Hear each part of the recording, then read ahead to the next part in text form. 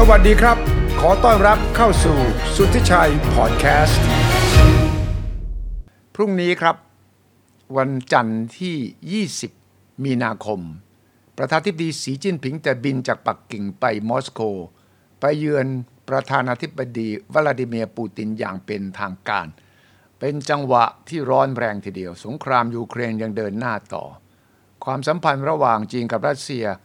ก็ดูเหมือนว่าโอกาสการไปเยือนครั้งนี้จะมีการประกาศความแน่นแฟ้นเพิ่มอีกแต่ขณะเดียวกันจีนก็เสนอตัวเป็นผู้ไกล่เกลี่ยสันติภาพจะพยายามวางตัวเป็นกลางระหว่างรัสเซียกับยูเครนด้วยขณะเดียวกันเมื่อวานนี้ศาลอาญาระหว่างประเทศ ICC ออกหมายจับประธานาธิบดีปูตินของรัสเซียข้อหามีการลักพาบังคับเด็กยูเครนไปอยู่รัสเซียซึ่งทางรัสเซียก็บอกว่าไม่สนใจเพราะว่าไม่ได้เป็นสมาชิก ICC และข้อหานั้นไร้สาระไม่มีหลักฐานใดๆดังนั้นน่าสนใจครับว่าสีจิ้นผิงจะคุยกับปูตินในเรื่องต่างๆเหล่านี้ทั้งเรื่องความสัมพันธ์2ประเทศทั้งเรื่องการร่วมมือทางการค้าแต่ว่ามีคำถามใหญ่ว่าเรื่องสงครามสีจิ้นผิงจะคุยกับปูตินว่าอย่างไรดังนั้นผมชวนอาจารย์ภากร กัจฉลีครับติดตามเรื่องเมืองจีนมาตลอดนี่มาวิเคราะห์จากแง่มุมของจีนครับว่าจีนต้องการอะไรจากการไปเยือนรัสเซียครั้งนี้ครับสวัสดีครับอาจารย์ภากรครับสวัสดีครับครับสวัสดีครับสวัสดีครับก่อนที่จะพูดถึงสีจิ้นผิงไปมอสโกเนี่ยครม.ชุดของนายกรัฐมนตรีหลี่เฉียงมีการพยายามมองครับว่านโยบายของหลี่เฉียงจะเป็นอย่างไรและทีมเศรษฐกิจเนี่ยที่มีการประกาศมาแล้วเนี่ยแนวทิศทางแนวทางเป็นอย่างไรเพื่อจะได้เห็นว่าจีนกำลังจะเดินหน้าไปข้างหน้าภายใต้การนำของสีจิ้นผิงในสมัยที่3อย่างไรบ้างอาจารย์ดูโครงสร้างตัวบุคคลทิศทางเศรษฐกิจจีนนี่มีภาพชัดเจนไหมว่าจะลุยเต็มที่ทางด้านไหนบ้างครับครับต้องบอกแบบนี้ครับว่าในภารกิจนะครับผมของหลี่เฉียงเนี่ยนะครับในฐานะนายกจีนคนใหม่นะครับซึ่งเพิ่งมีการแบบรับรองและแต่งตั้งกันนะครับถ้าเราดูในส่วนของที่เขามีการออกมานะครับเปิดตัวนะครับกับสื่อมวลชนเขาได้ย้ำในเรื่องของที่ว่าเขาจะดำเนินในเรื่องของตามเป้าหมายที่ทางจีนได้กำหนดก็คือว่าเศรษฐกิจปีนี้นะครับเติบโตประมาณราว 5% แต่ที่น่าสนใจคือเขาได้พูดที่แบบผมเชื่อว่ากินใจคนทั้งประเทศเหมือนกันก็คือบอกว่าจริงๆแล้วคนทั่วไปเนี่ยเขาไม่ได้มาสนใจเรื่องว่าจะ GDP เท่าไหร่หรอกแต่เขาสนใจเรื่องที่เรียกว่าปากท้องนะครับว่าในเรื่องของการกินการอยู่ในเรื่องของการหางานนะครับในเรื่องของสิ่งที่มันเกี่ยวข้องกับพื้นฐานของเขาอันนั้นคือสำคัญมากกว่าอันนี้แหละคือคีย์เวิร์ดในสิ่งที่เขาจะตั้งเป้าในส่วนของการพัฒนาเศรษฐกิจอย่างไรนะครับก็คือว่าเขาจะเน้นในเรื่องของที่ว่าเพิ่มนะครับจำนวนตำแหน่งงานซึ่งอันเนี้ยเป็นปัญหาเป็นแผลมาตั้งแต่ในช่วงของการระบาดโควิด -19 นะครับก็คือว่าตำแหน่งงานให้กับบัณฑิตจบใหม่เพราะต้องมองแบบนี้ครับว่าสิ่งหนึ่งที่เป็นปัญหาทางเศรษฐกิจของจีนมาเนี่ยก็คืออัตราการว่างงานนะครับอัตราการว่างงานที่มีการแบบวัดแล้วมีการแบบรีพอร์ตออกมาในจีนเนี่ยเขาเรียกว่าอัตราการว่างงานในเมืองนะครับที่มีการมาสำรวจดังนั้นเคยมีประเด็นมาแล้วว่าเอ๊ะแล้วที่ไม่ได้สำรวจล่ะแล้วที่เดินทางออกจากเขตเมืองกลับบ้านไปในช่วงของโควิด -19 ที่ไม่มีงานให้เขาทำล่ะเป็นยังไงดังนั้นนะครับอีกตัวหนึ่งที่ใช้มาชี้วัดก็คือว่าอัตราการว่างงานของเด็กจบใหม่หรือบัณฑิตจบใหม่นะครับซึ่งอันเนี้ยนะครับถึงแม้ว่าทางจีนจะบอกว่าเป็นอัตราการว่างงานที่เรียกว่าชั่วคราวนะครับเพราะว่าหลังจากการแบบจบงานถ้าไม่เกิน1 ปีเนี่ยเดี๋ยวยังไงก็อาจจะมีงานนะครับผมแต่ในตัวเลขช่วงของโควิดเนี่ยมันสูงนะเกือบ 20% นะครับดังนั้นอันนี้แหละคือเป็นสิ่งที่ทางหลี่เฉียงและทีมเศรษฐกิจของเขาเนี่ยจะต้องทำอย่างเร่งด่วนอันนี้ใช้คำว่าเร่งด่วนเลยนะครับเพราะว่าถ้าสมมุติว่าปล่อยให้ในส่วนของอัตราการว่างงานของบัณฑิตจบใหม่แล้วถ้าสมมติว่าในกลุ่มเนี้ยยังไม่มีงานหรือเขาต้องไปทำงานที่ไม่ตรงกับสิ่งที่เขาเรียนจบมามากขึ้นเรื่อยๆนั่นหมายความว่ามันจะเป็นปัญหาที่สั่งสมไป ไปเรื่อย ครับ ๆและจะส่งผลต่อตลาดในจีนอย่างแน่นอนอันนี้คือแบบตรงไปตรงมาเลยนะครับดังนั้นเราเลยได้เห็นว่าในการที่เขานะครับเปิดตัวกับสื่อมวลชนเขาย้ำเรื่องนี้เลยว่าในส่วนของการแก้ไขอัตราการว่างงานเพิ่มจำนวนงานโดยเขาตั้งเป้าไว้ว่า12ล้านตำแหน่งงานจะเข้ามาเสิร์ฟในส่วนของตรงนี้นะครับสำหรับตัวบัณฑิตจบใหม่นะครับผมและนะครับหลังจากที่มีการนะครับกำหนดนโยบายตรงนี้ทิศทางตรงนี้เราได้เห็นสื่อจีนก็เริ่มมีการออกข่าวมาเรื่อยๆอย่างเมื่อวันก่อนครับมีการออกข่าวว่าที่เซี่ยงไฮ้นะครับซึ่งเป็นเมืองเศรษฐกิจอันดับต้นๆของจีนเนี่ยมีการที่เรียกว่าจัดมหกรรมนะครับจัดหางานนะครับผมที่เซี่ยงไฮ้โดยมุ่งเน้นไปที่บัณฑิตจบใหม่นะครับโดยเขาบอกว่ามีตำแหน่งงานรองรับนะครับที่เฉพาะงานนั้นงานเดียวนะประมาณ 37,000 ตำแหน่งนะครับโดยมีบริษัททั้งเอกชนและภาครัฐนะครับมาเปิดประมาณ 1,500 กว่าบริษัทนะครับผมเพื่อที่จะดึงดูดให้เด็กจบใหม่ตรงเนี้ยนะครับผมแล้วก็รวมถึงคนที่ยังว่างงานอยู่นะครับหรือคนที่ต้องการจะเปลี่ยนงานด้วยมาหางานตรงนี้ได้ซึ่งก็น่าสนใจอย่างหนึ่งก็คือว่าตำแหน่งงานที่เปิดรับค่อนข้างเยอะก็คือในด้านของที่เป็นดิจิตอลนะครับพวก AI ดิจิตอลพวก Data ต่างๆนะครับพวกที่เป็นตำแหน่งงานแบบสมัยใหม่นะครับอย่างเช่นแบบออนไลน์รีเทลต่างๆนะครับก็เริ่มฟื้นตัวแล้วตรงนี้นะครับอันนี้ก็คือหนึ่งในนโยบายหนึ่งนะครับนอกจากนี้ครับอีกประเด็นหนึ่งที่ต้องจับตามองก็คือว่าในเรื่องของการขับเคลื่อนเศรษฐกิจด้วยนวัตกรรมเพราะต้องมองแบบนี้ครับว่าถ้าเราย้อนไปในส่วนของการประชุมเมื่อตุลาคมนะครับก็คือแบบการประชุมที่เลือกสีจิ้นผิงเป็นเลขาธิการใหญ่คณะกรรมการกลางอีกครั้งหนึ่งนะครับมีการกำหนดทิศทางเอาไว้แล้วนะครับที่เรียกว่า work report นะครับว่าในส่วนของการเติบโตของเศรษฐกิจจีนซึ่งเราวัดโดย GDP เนี่ยนะครับอาจจะไม่ได้หวือหวานะครับเหมือนประมาณ20ปีที่ผ่านมานะครับคือต้องยอมรับตรงๆว่าตั้งแต่ช่วงที่จีนเจอในเรื่องของสงครามการค้าจีนอเมริกานะครับตัว GDP เฉลี่ยต่อปีเติบโตเนี่ยก็ลดลงมาเหลือประมาณ 6% นะครับแล้วพอมาเจอโควิดเนี่ยนะครับอย่างปีล่าสุดเนี่ยเมื่อปีที่แล้วก็เหลือแค่แบบ 3% ดังนั้นเนี่ยนะครับจีนมองว่าปัญหาหนึ่งที่เขาเจอคือ external factor หรือในส่วนของที่เป็นปัจจัยภายนอกเข้ามาความไม่แน่นอนอันนี้คือคีย์เวิร์ดเลยนะครับความไม่แน่นอนเพราะว่าเขาไม่สามารถที่จะมีการแบบไปคาดการณ์ได้แบบ 100% ว่ามันจะเกิดเหตุการณ์อะไรขึ้นอีกดังนั้นเนี่ยนะครับในหนึ่งที่จีนต้องดำเนินการต่อไปและเขาเปิดเผยมาแล้วก็คือยังคงต้องผลักดันในเรื่องของตัว domestic marketนะครับตามนโยบายของเขาก็คือในส่วนของตัวเศรษฐกิจวงจรคู่นะครับควบคู่ไปกับในส่วนของตัว international market เพราะอะไรครับเพราะเขาไม่รู้ไงว่าภายนอกจะเป็นยังไงต่อไปดังนั้นเนี่ยมันความไม่แน่นอนเกิดขึ้นคือโควิดเนี่ยสอนเป็นบทเรียนอย่างดีที่จีนบอกเฮ้ยพึ่งพาข้างนอกไม่ได้เลยนะเราต้องกลับมาดูตัวเราเองว่าเราจะต้องดูแลตัวเองอย่างไรแล้วก็นอกเหนือจากเรื่องโควิดก็มีเรื่องบอยคอตตะวันตกอเมริกาเดี๋ยวก็จะมีมาตรการโน่นปิดกั้นเรานี่ปิด TikTok ปิด 5G แล้วก็จะไม่ให้เราค้าขายทำโน่นทำนี่ฉะนั้นเราต้องกลับมาสร้างภูมิคุ้มกันภายในบ้านของเรามากขึ้นอย่างนั้นใช่ไหมครับใช่ครับอันนี้คือแบบใช่เลยครับเพราะว่าผมกำลังจะบอกว่าเนี่ยแหละคือสิ่งที่จีนเนี่ยนะครับเขาย้ำในเรื่องของการเอานวัตกรรมนะครับมาขับเคลื่อนเศรษฐกิจคำว่านวัตกรรมเนี่ยคือไม่ได้หมายความว่าจะสร้างไฮเทคอย่างเดียวแต่หมายความว่าเขาจะเอามาเป็นขับเคลื่อนเพื่อให้โดเมสติกมาร์เก็ตของเขาแข็งแกร่งทำไมต้องโดเมสติกนะครับมาร์เก็ตแข็งแกร่งผมขอฉายภาพแบบนี้เพราะต้องยอมรับว่าอย่างที่เขาได้บอกมาว่าไอ้ภายนอกเนี่ยมันไม่แน่นอนนู่นนั่นมันมีปัญหาเรื่องของระหว่างประเทศมีเรื่องของที่เป็นภูมิรัฐศาสตร์ทางการเมืองต่างๆดังนั้นเนี่ยถ้าเขาจะให้เศรษฐกิจเขาขับเคลื่อนต่อไปได้ดังนั้นต้องหันมาที่ในประเทศเพิ่มมากขึ้นและถ้าในประเทศแข็งแกร่งแล้วเขาก็สามารถส่งออกต่างประเทศได้อีกอันนี้คือสิ่งที่เราได้เห็นนะครับผมอย่างที่ผมเชื่อว่าเมื่อวันก่อนนะครับข่าวในไทยเราฮือฮามากเลยว่าจีนผลิตทุเรียนได้แล้วจีนเริ่มปลูกทุเรียนได้แล้วที่ไหหนานใช่ครับอันนี้ก็คือหนึ่งที่เราเรียกว่านวัตกรรมนะก็คือว่าเขาไม่ได้ทำแต่ไฮเทคเดียวแต่ว่าเขาทำในสิ่งที่เป็นเหมือนกับว่าเป็นผลผลิตเป็นอะไรของเขาเองเป็นองค์ความรู้ของเขาเองเพื่อที่จะสามารถที่จะขับเคลื่อนตลาดในประเทศของเขาได้ด้วยเพราะว่าเขาลดการพึ่งพาต่างประเทศเพียงอย่างเดียวอันนี้สิ่งที่เรา ได้เห็นซึ่งในส่วนของหลี่เฉียงเนี่ยนะครับถ้าเราวิเคราะห์ไปถึงโปรไฟล์หรือภูมิหลังของเขาเนี่ยเขาเก่งทางด้านในเรื่องของตัวปฏิรูปเศรษฐกิจเขากลุ่มบางเหียนที่เจอเจียงเขากลุ่มบางเหียนที่เซี่ยงไฮ้แล้วเขาเป็นคนที่นำโรงงานเทสลาเข้ามาและเขาเป็นคนที่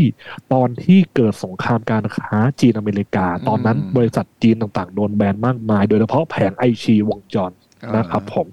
ซึ่งเขาทำอะไรครับเขาส่งเสริมให้บริษัทในเซี่ยงไฮ้มีการทำแผงวงจรเพิ่มมากขึ้นมีการอุดหนุนต่างๆดังนั้นครับเราจะได้เห็นว่าสิ่งหนึ่งที่เขาจะดำเนินต่อไปก็คือในการไปรูปเศรษฐกิจโดยเฉพาะในส่วนของการทำdomestic marketให้แข็งแกร่งและถ้าเราดูทีมเศรษฐกิจของเขาคนหนึ่งที่ยังอยู่คืออี้กันก็คือเป็นยังคงเป็นผู้ว่าการธนาคารกลางจีนอยู่ใช่เลยครับคือเขาทำไมเขาถึงยังอยู่ทำไมเขายังอยู่ตรงนี้เราสามารถวิเคราะห์ได้เพราะอะไรครับจริงๆแล้วยังมีงานที่อี้กังยังต้องสานต่อเพราะถ้าเรามองนะครับผมถ้าเรามองถึงปัญหาอสังหาริมทรัพย์จีนแล้วกันอันนี้มองได้ชัดเจนมากที่สุดเราเจอปัญหาอสังหาริมทรัพย์จีนอะไรในช่วงของก่อนโควิดด้วยซ้ำแล้วพอมาถึงช่วงโควิดเราเจอปัญหาก็คือว่าความเชื่อมั่นของคนที่ซื้ออสังหาในจีนคนที่กู้เงินจากธนาคารมาซื้ออสังหาพากันบอยคอตไม่จ่ายเงินไม่เคยเกิดมาก่อนนะเอาจริงใช่ใช่แล้วแต่เขากล้าที่เขาบอกว่าฉันไม่จ่ายอ่ะทำไมฉันไม่จ่ายฉันจะเจ๊งแล้วนี่ก็ฉันไม่เห็นอสังหาก็ฉันไม่เห็นอสังหาถูกไหมครับฉันผ่อนฉันวางดาวไปแล้วแต่ฉันไม่จ่ายแล้วเพราะว่าฉันไม่เห็นแหละแล้วก็ก่อสร้างก็หยุดไปอะไรอย่างนั้นเหรอถูกต้องครับและการที่บริษัทอสังหาจีนมีปัญหาภาระไปตกที่ใครภาระไปตกที่รัฐบาลท้องถิ่นต้องบอกว่ารายได้หลักอย่างหนึ่งก็คือในส่วนของการจัดสรรที่ดินใช่ในส่วนของแต่ละพื้นที่ที่ให้บริษัทอสังหาเข้ามาดำเนินการแล้วทีนี้ครับมีอยู่ช่วงหนึ่งเนี่ยที่ธนาคารในท้องถิ่นธนาคารพาณิชย์ในจีนเนี่ยในแต่ละพื้นที่เนี่ยเห็นว่าโอ้วงการอสังหาจีนน่าเติบโตเลยให้เงินกู้แบบง่ายมากง่ายขึ้นก็เลยเกิดปัญหาตรงนี้ตอนนี้ตัวภาระหนี้ไปอยู่ที่ท้องถิ่นดังนั้นครับภารกิจหลักของอี้กังในฐานะผู้ว่าการธนาคารกลางหรือธนาคารประชาชนของจีนเนี่ยก็คือต้องเข้ามาแก้ไขและปฏิรูปตรงนี้โดยตอนนี้นะครับผมมีการผ่านตัวมติที่เรียกว่าปฏิรูปหน่วยงานราชการในจีนโดยสถาบันการเงินของจีนอย่างหนึ่งเนี่ยก็คือว่าจะเพิ่มบทบาทให้ธนาคารกลางของจีนในแต่ละท้องถิ่น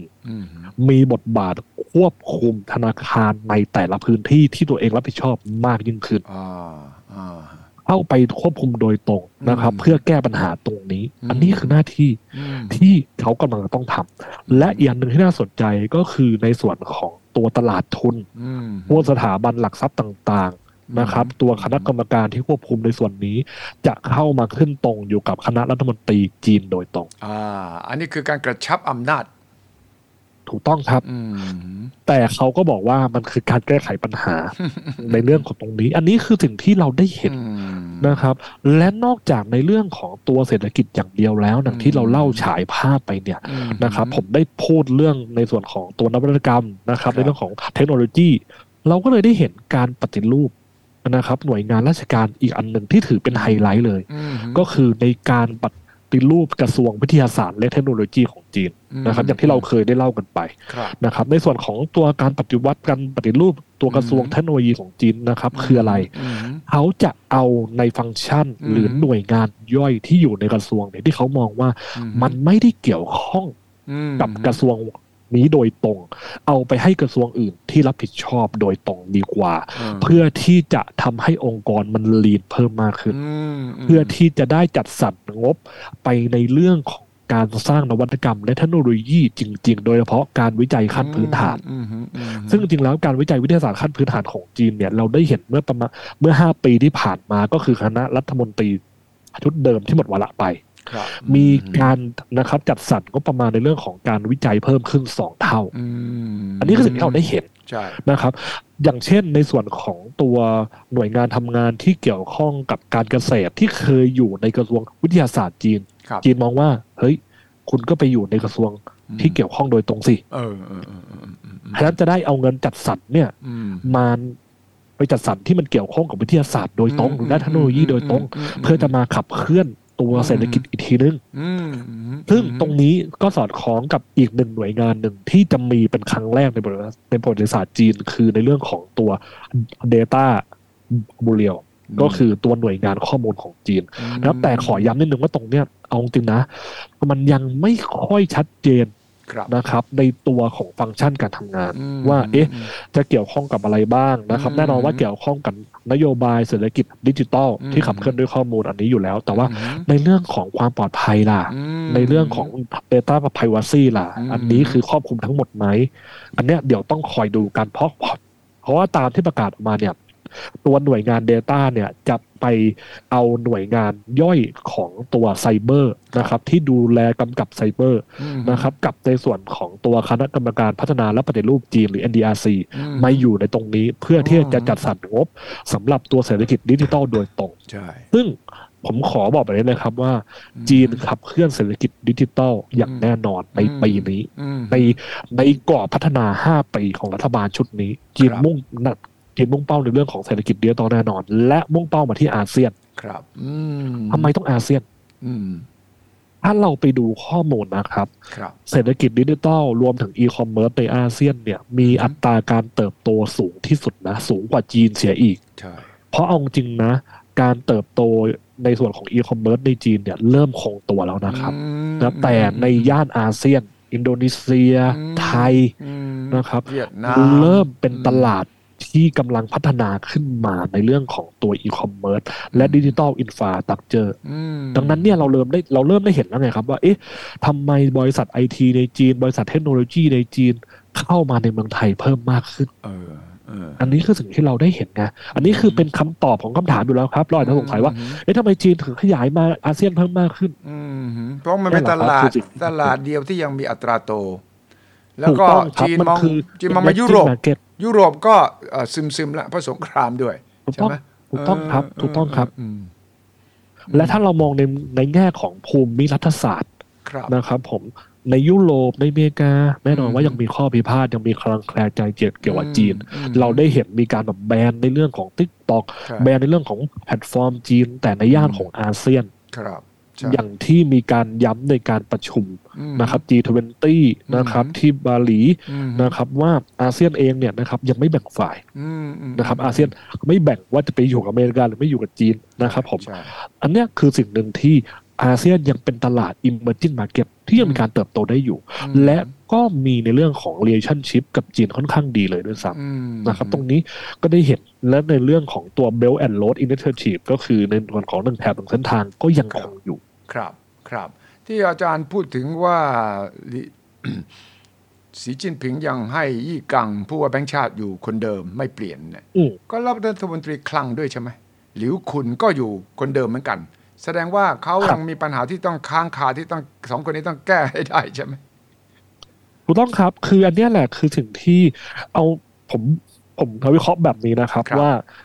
ในจีนเนี่ยในการที่เขาตั้งนโยบายเนี่ยนะครับผมขออนุญาตเล่าตรงนี้หนึ่งว่าในนโยบายต่างๆเนี่ยเขาจะมีการกำหนดจากพรรคคอมมิวนิสต์นะครับซึ่งเป็นสถาบันที่อยู่เป็นแกนกลางนะครับผมอย่างที่เราได้เห็นในส่วนของการประชุมเมื่อตุลาคมเขามีในเรื่องของการบอกว่า work report ทำอะไรมาบ้างนะครับมีทิศทางอย่างไรนะครับและตรงนั้นเขาก็จะมาคุยกันต่อในการประชุมสมัยแรกหลังจากที่มีในส่วนของตัวคณะกรรมการกลางมีส่วนของตัวเลขาธิการใหญ่ของพรรคนะครับในสภาประชาชนแห่งชาตินะครับที่เพิ่งผ่านพ้นไปแล้วก็มีการกำหนดเป็นคณะรัฐมนตรีเพื่อมา implement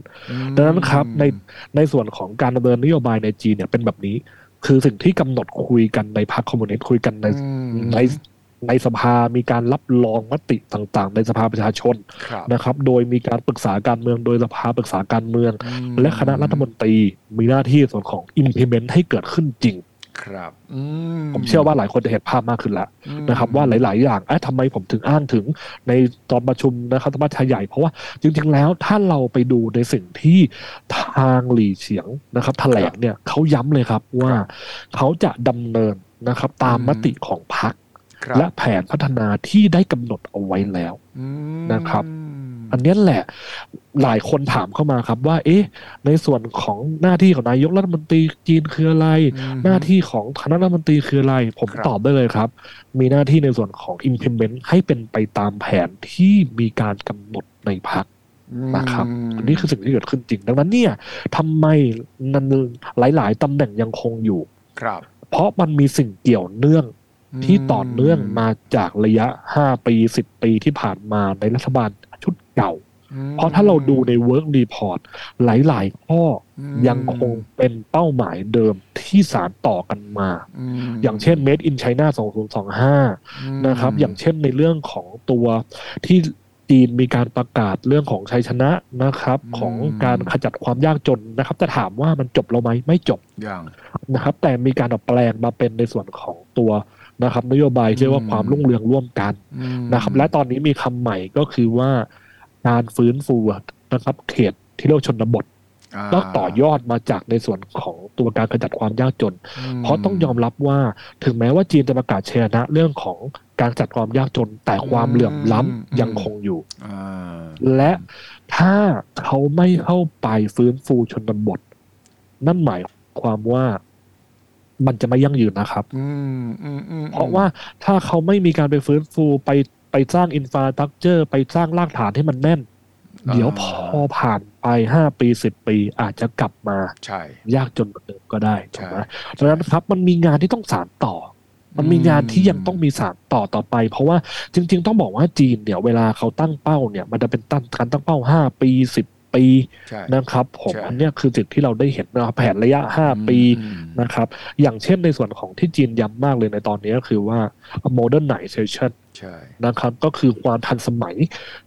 ที่มีอัตลักษณ์แบบจีนนะครับปี2025นะครับเป็นแบบปักหมุดแรกก่อนนะครับแล้วก็ขยายไป2035แล้วก็2050นะครับโดยคำว่าทันสมัยแบบจีนเนี่ยนะครับผมก็คือมีในเรื่องของนวัตกรรมมีในเรื่องของการสร้างอินฟราสตรัคเจอร์ต่างๆอุตสาหกรรมใหม่อุตสาหกรรมใหม่ของจีนมีอะไรเช่นอวกาศในเรื่องของดิจิทัลในเรื่องของ 5G 6G อะไรแบบนี้เป็นต้นดังนั้นครับหลายๆงานนะครับก็สานต่อมาจากในส่วนของรัฐบาลชุดเดิมดังนั้นเนี่ยการที่เขายังกำหนดตัวคนเดิมอยู่เนี่ยนะครับก็เพื่อที่จะให้มันไหลลื่นนะครับและไปต่ออันนี้คือสิ่งที่เราได้เห็นอันนี้คือในมุมมองของจีนครับดังนั้นนี่ก็เป็นจุดเริ่มต้นของรัฐบาลสีจิ้นผิงยุคที่3เกี่ยวกับเรื่องเศรษฐกิจที่น่าติดตามแต่ว่าพรุ่งนี้ครับวันจันทร์ที่20 มีนาสีจิ้นผิงจะบินไปมอสโกและก็จะไปพบปะกับปูตินซึ่งข่าวล่วงหน้าก็ออกมาว่าก็จะมีการแถลงการร่วมที่จะบอกว่าความสัมพันธ์2ประเทศก็จะยิ่งแน่นแฟ้นขึ้นเข้าสู่ศักราชใหม่แต่ในภาวะอย่างนี้ในภาวะที่จีนเสนอตัวเป็นโซ่ข้อกลางเรื่องสันติภาพยูเครนกับรัสเซียด้วยและก็แน่นอนว่าทางตะวันตกก็กล่าวหาจีนกำลังพิจารณาจะส่งอาวุธให้รัสเซียไปรบแล้วก็มีการแสดงความคิดเห็นว่าอเมริกาไม่เชื่อหรอกว่าจีนจะเป็นคนกลางในกรณีนี้ได้เพราะว่าจีนไม่เคยออกมาวิพากษ์วิจารณ์รัสเซียเรื่องการรุกรานยูเครนเลยอาจารย์มองยังไงสีจิ้นผิงไปมอสโกครั้งนี้ซึ่งต้องถือว่าเป็นประเทศต่างประเทศแรกเลยนะที่ไปเยี่ยมหลังจากที่ได้ไฟเขียวเป็นผู้นำสมัยที่3ใช่ไหมครับอาจารย์ครับอันนี้ต้องบอกแบบนี้นะครับว่าอันนี้ผมขอออกตัวกันว่าเราวิเคราะห์ในมุมของจีนแล้วกันนะครับใช่คือในมุมของจีนนะครับคือเขามองแบบนี้ครับคือถ้าเราดูตามที่ทางโฆษกนะครับกระทรวงการต่างประเทศของจีนได้มีการแถลงออกมาเนี่ยเขาบอกว่าการเดินทางครั้งนี้ของสีจิ้นผิงเป็นการเปิดประตูแห่งสันติภาพย้ำอีกครั้งหนึ่งนะครับว่ามองในมุมของจีนมองในมุมของจีนใช่นะครับผมย้ำอีกครั้งหนึ่งนะครับคือทางโฆษกของเขาเนี่ยบอกว่าการเยือนของประธานาธิบดีสีจิ้นผิงจะเป็นการเดินทางแห่งมิตรภาพความร่วมมือและสันติภาพซึ่งถ้าเรามองย้อนไปตั้งแต่นะครับก่อนเกิดสงครามในส่วนของตัวยูเครนและก็รัสเซียเนี่ยนะครับผมในช่วงของเกิดโควิดใหม่ๆเนี่ยนะครับรัสเซียเนี่ยนะครับผู้นำรัสเซียเนี่ยก็ถือเป็นประเทศแรก ที่เดินทางไปเยือนจีนนะครับนับตั้งแต่ที่มีโควิดมาในเรื่องของการนะครับมีปิดประเทศแล้วก็เปิดอีกครั้งหนึ่งนะครับผมอะไรแบบนี้ก็คือตัวประธานาธิบดีของรัสเซียเนี่ยเยือนจีนเป็นคนแรกนะครับผมมาในเรื่องของตัวโอลิมปิกฤดูหนาวอะไรแบบนี้นะครับดังนั้นเนี่ยคือเราได้เห็นความสัมพันธ์ที่ค่อนข้างแน่นแฟ้นนะครับระหว่างสองประเทศตั้งแต่ในช่วงของโควิดเป็นต้นมาด้วยซ้ำนะครับและในสิ่งที่เขาได้ตั้งเป้าเอาไว้เนี่ยนะครับผมก็คือเขาตั้งเป้าว่าจะมีการแลกเปลี่ยนความไม่เห็นเชิงลึกนะครับแต่เดี๋ยวเราดูอีกทีหนึ่งว่าหลังจากที่เขาเจอกันแล้วเนี่ยทางกระทรวงการต่างประเทศของจีนจะมีการแถลงในมุมไหนแต่เขาบอกจะมีการแลกเปลี่ยนในเรื่องของข้อกังวลร่วมกันระดับภูมิภาคซึ่งแน่นอนว่าต้องมีประเด็นยูเครนอยู่แล้วอันนี้คือสิ่งที่เกิดขึ้นอันนี้คือข้อที่หนึ่งที่เราได้เห็นจากการแถลงการแต่ขอนะครับตั้งข้อสังเกตว่าเดี๋ยวดูว่าหลังจากที่มีการเจอกันแล้วเนี่ยนะครับผมทางกระทรวงการต่างประเทศของจีนจะมีการแถลงออกมาในมุมไหนว่าแลกเปลี่ยนอะไรกันแลกเปลี่ยนข้อคิดเห็นอย่างไรกันนะครับข้อที่สองครับเขามีการระบุว่าจะเน้นในเรื่องของการพัฒนา cooperation นะครับความร่วมมือระหว่างจีนรัสเซียนะครับให้ยั่งยืนนะครับมั่นคงนะครับอันนี้คือสิ่งข้อที่สองนั้นนะครับข้อแรกคุยเรื่องข้อความกังวลแน่นอนในเรื่องของภูมิภาคตรงนี้แน่นอนว่าน่าจะเป็นเรื่องยูเครนรัสเซียนั่นแหละข้อที่สองครับเขาก็จะคุยเรื่องความร่วมมือนะครับที่จะเกิดขึ้นนะครับระหว่างจีนรัสเซียนะครับมากยิ่งขึ้นโดยนะครับเขาก็ได้ย้ำถึงในส่วนของตัวแผนนะครับที่จีนเพิ่งได้มีการประกาศนะครับจุดยืนเนี่ยนะครับไปเมื่อเดือนกุมภาพันธ์ที่ผ่านมาก็ที่เรียกว่าแผนสันติภาพ12ข้อซึ่งในการประกาศของกระทรวงการต่างประเทศจีนในการเยือนของสีจิ้นผิงเนี่ยก็มีการพูดถึงมุมนี้ดังนั้นครับสามารถสรุปได้2เวครับเขาคุยกันเรื่องยูเครนแน่นอนนะครับแต่คุยในมุมไหนนะครับแต่ผมเชื่อว่าจีนยังคงนะครับก็แสดงจุดยืนออกมาในภายนอกอยู่ดีว่าจีนไปคุยเพื่อที่จะสร้างสันติภาพให้กับโลกใช่นะครับและเราได้เห็นสิ่งที่จีนได้ดำเนินในช่วงสัปดาห์ที่ผ่านมาก็คือการบริจาคเงินนะครับเพื่อปกป้องโรงงานนิวเคลียร์ในยูเครนนี่ก็คือสิ่งที่บรรจุไว้ในข้อหนึ่งใน12ข้อของแผนสันติภาพที่ได้ระบุออกมานะครับซึ่งแล้วในนั้นก็มีการพูดถึงที่ว่าจีนพร้อมที่จะเป็นตัวกลางถูกไหมในส่วนของการเจรจาดังนั้นเนี่ยผมเชื่อว่าหลังจากที่สีจิ้นผิงไปเยือนเนี่ยผมเชื่อว่าจุดยืนหนึ่งของกระทรวงการต่างประเทศจีนก็คือน่าจะออกมานะครับประกาศในเวที่ว่าเนี่ยการเดินทางไปของสีจิ้นผิงไปคุยกับนะครับที่รัสเซียเพื่อที่ว่าจะช่วยนะครับแก้ไขปัญหาโดยการเจรจาเชื่อว่าจีนจะประกาศออกมาในจุดนี้นะครับแต่ก็ที่อยากที่จะเห็นเหมือนกันก็คือว่าแล้วจะมีการพูดถึงประเด็นนะครับยูเครนอย่างไรผมเชื่อว่าอเมริกาเองหรือตะวันตกเองพร้อมที่จะจับตามองตรงนี้อยู่ในตอนนี้ใช่เลยแล้วก็แน่นอนว่าสีจิ้นผิงเมื่อประกาศตัวเป็นคนกลางเรื่องสันติภาพก็จะต้องน้าวโน้มปูตินให้เจรจาได้แต่เงื่อนไขมันก็จะยากเพราะว่าเท่าที่ผมดูก็คือว่าปูตินก็จะไม่ยอมง่ายๆเรื่องที่ยูเครนบอกคุณต้องถอนทหารออกไปให้หมดคุณต้องคืนดินแดนทั้งหมดซึ่งจีนเองก็คงจะต้องน้าวโน้มฝั่งยูเครนเหมือนกันเพราะวันก่อนเห็นฉินกังเนี่ยนะรัฐมนตรีต่างประเทศของจีนก็โทรไปคุยกับรัฐมนตรีต่างประเทศยูเครนแล้วนะคือผมว่าจีนพยายามวางตัวให้เป็นกลางให้ได้ว่าใช่ครับไม่ได้โอนเอียงทางนั้นนะครับแล้วสิ่งหนึ่งที่ผมเชื่อว่าทั่วโลกก็จับตามองอยู่ก็คือว่าและจะมีการเยือนยูเครนหรือไม่และจะมีการคุยกับยูเครนจริงๆหรือไม่อันนี้ครับก็คือผมเชื่อว่าทั่วโลกก็จับตามองอยู่นะครับแต่ผมเชื่อว่าทำไมถึงเริ่มในส่วนของการไปเยือนรัสเซียก่อนเพราะอย่างที่บอกครับเขามีความสัมพันธ์นะครับที่ค่อนข้างแน่นแฟ้นตั้งแต่โควิดเป็นต้นมาอันนี้ต้องยอมรับตามตรงและตามกระทรวงนะครับการต่างประเทศที่นะครับที่เขามีการประกาศออกมาเขาก็ประกาศแล้วว่าในการเดินทางในครั้งนี้เป็นการเรียกร้องสันติภาพและส่งเสริมการพูดคุยโดยฝ่ายจีนเนี่ยเชื่อเสมอนะครับว่าการเจรจาทางการเมืองเป็นทางออกเดียวของความขัดแย้งและข้อผิดพลาดนี้นะครับคือสิ่งที่ทางโฆษก นะครับของกระทรวงการต่างประเทศของจีนเนี่ยมีการประกาศออกมานะครับอันนี้คือจุดยืนของจีนนะครับครับดังนั้นน่าสนใจน่าติดตามมากว่าสีจิ้นผิงจะวางตัวอย่างไรให้ทั้งยังรักษาความสัมพันธ์อันแน่นแฟ้นกับรัสเซียขณะเดียวกันที่จะเป็นผู้ไกล่เกลี่ยสันติภาพโลกได้ด้วย ท้าทายมากใช่ครับแล้วท่ามกลางสงครามยูเครนที่ดูเหมือนจะยังไม่มีทีท่าจะลดความรุนแรงเลยนะครับทางตะวันตกก็ส่งอาวุธเสริมเข้ามาทางรัสเซียก็ระดมทหารเข้าไปอีกนะครับแล้วก็ไครเมียเมื่อวานนี้ปูตินก็ไปที่คาบสมุทรไครเมียซึ่งก็เท่ากับยืนยันว่ารัสเซียยังไงก็ต้องยึดไครเมียเอาไว้ไม่ว่ายูเครนจะมีเงื่อนไขอย่างไรก็ตามแต่ว่ามันไม่มีหลักฐานชัดเจนใช่ไหมว่าจีนส่งอาวุธให้กับรัสเซียในการทำสงครามในยูเครนเนี่ยจีนก็ปฏิเสธมาโดยตลอดครับอันนี้ก็ต้องยอมรับว่าจีนก็ประกาศจุดยืนมาโดยตลอดว่าในเรื่องของตัวอธิปไตยในเรื่องของประเทศต่างๆจีนเคารพอธิปไตยและจีนจะไม่เข้าไปแทรกแซงอันนี้คือจุดยืนของจีนที่จีนประกาศมาโดยตลอดครับนะครับโดยในเรื่องนี้นะครับผมก็เป็นคีย์หนึ่งที่ทางรัฐบาลนะครับ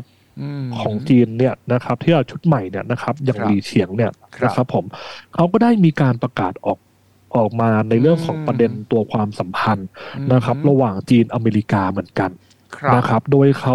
ก็ประกาศว่านะครับถึงแม้ว่าจะมีข้อพิพาทนะครับระหว่างจีนและอเมริกาเนี่ยนะครับผมแต่ก็เป็นในส่วนของการร่วมมือได้นะครับในช่วงของตัวปีที่ผ่านมาเนี่ยก็ได้เห็นตัวเลขของความร่วมมือนะครับในส่วนของทางการค้า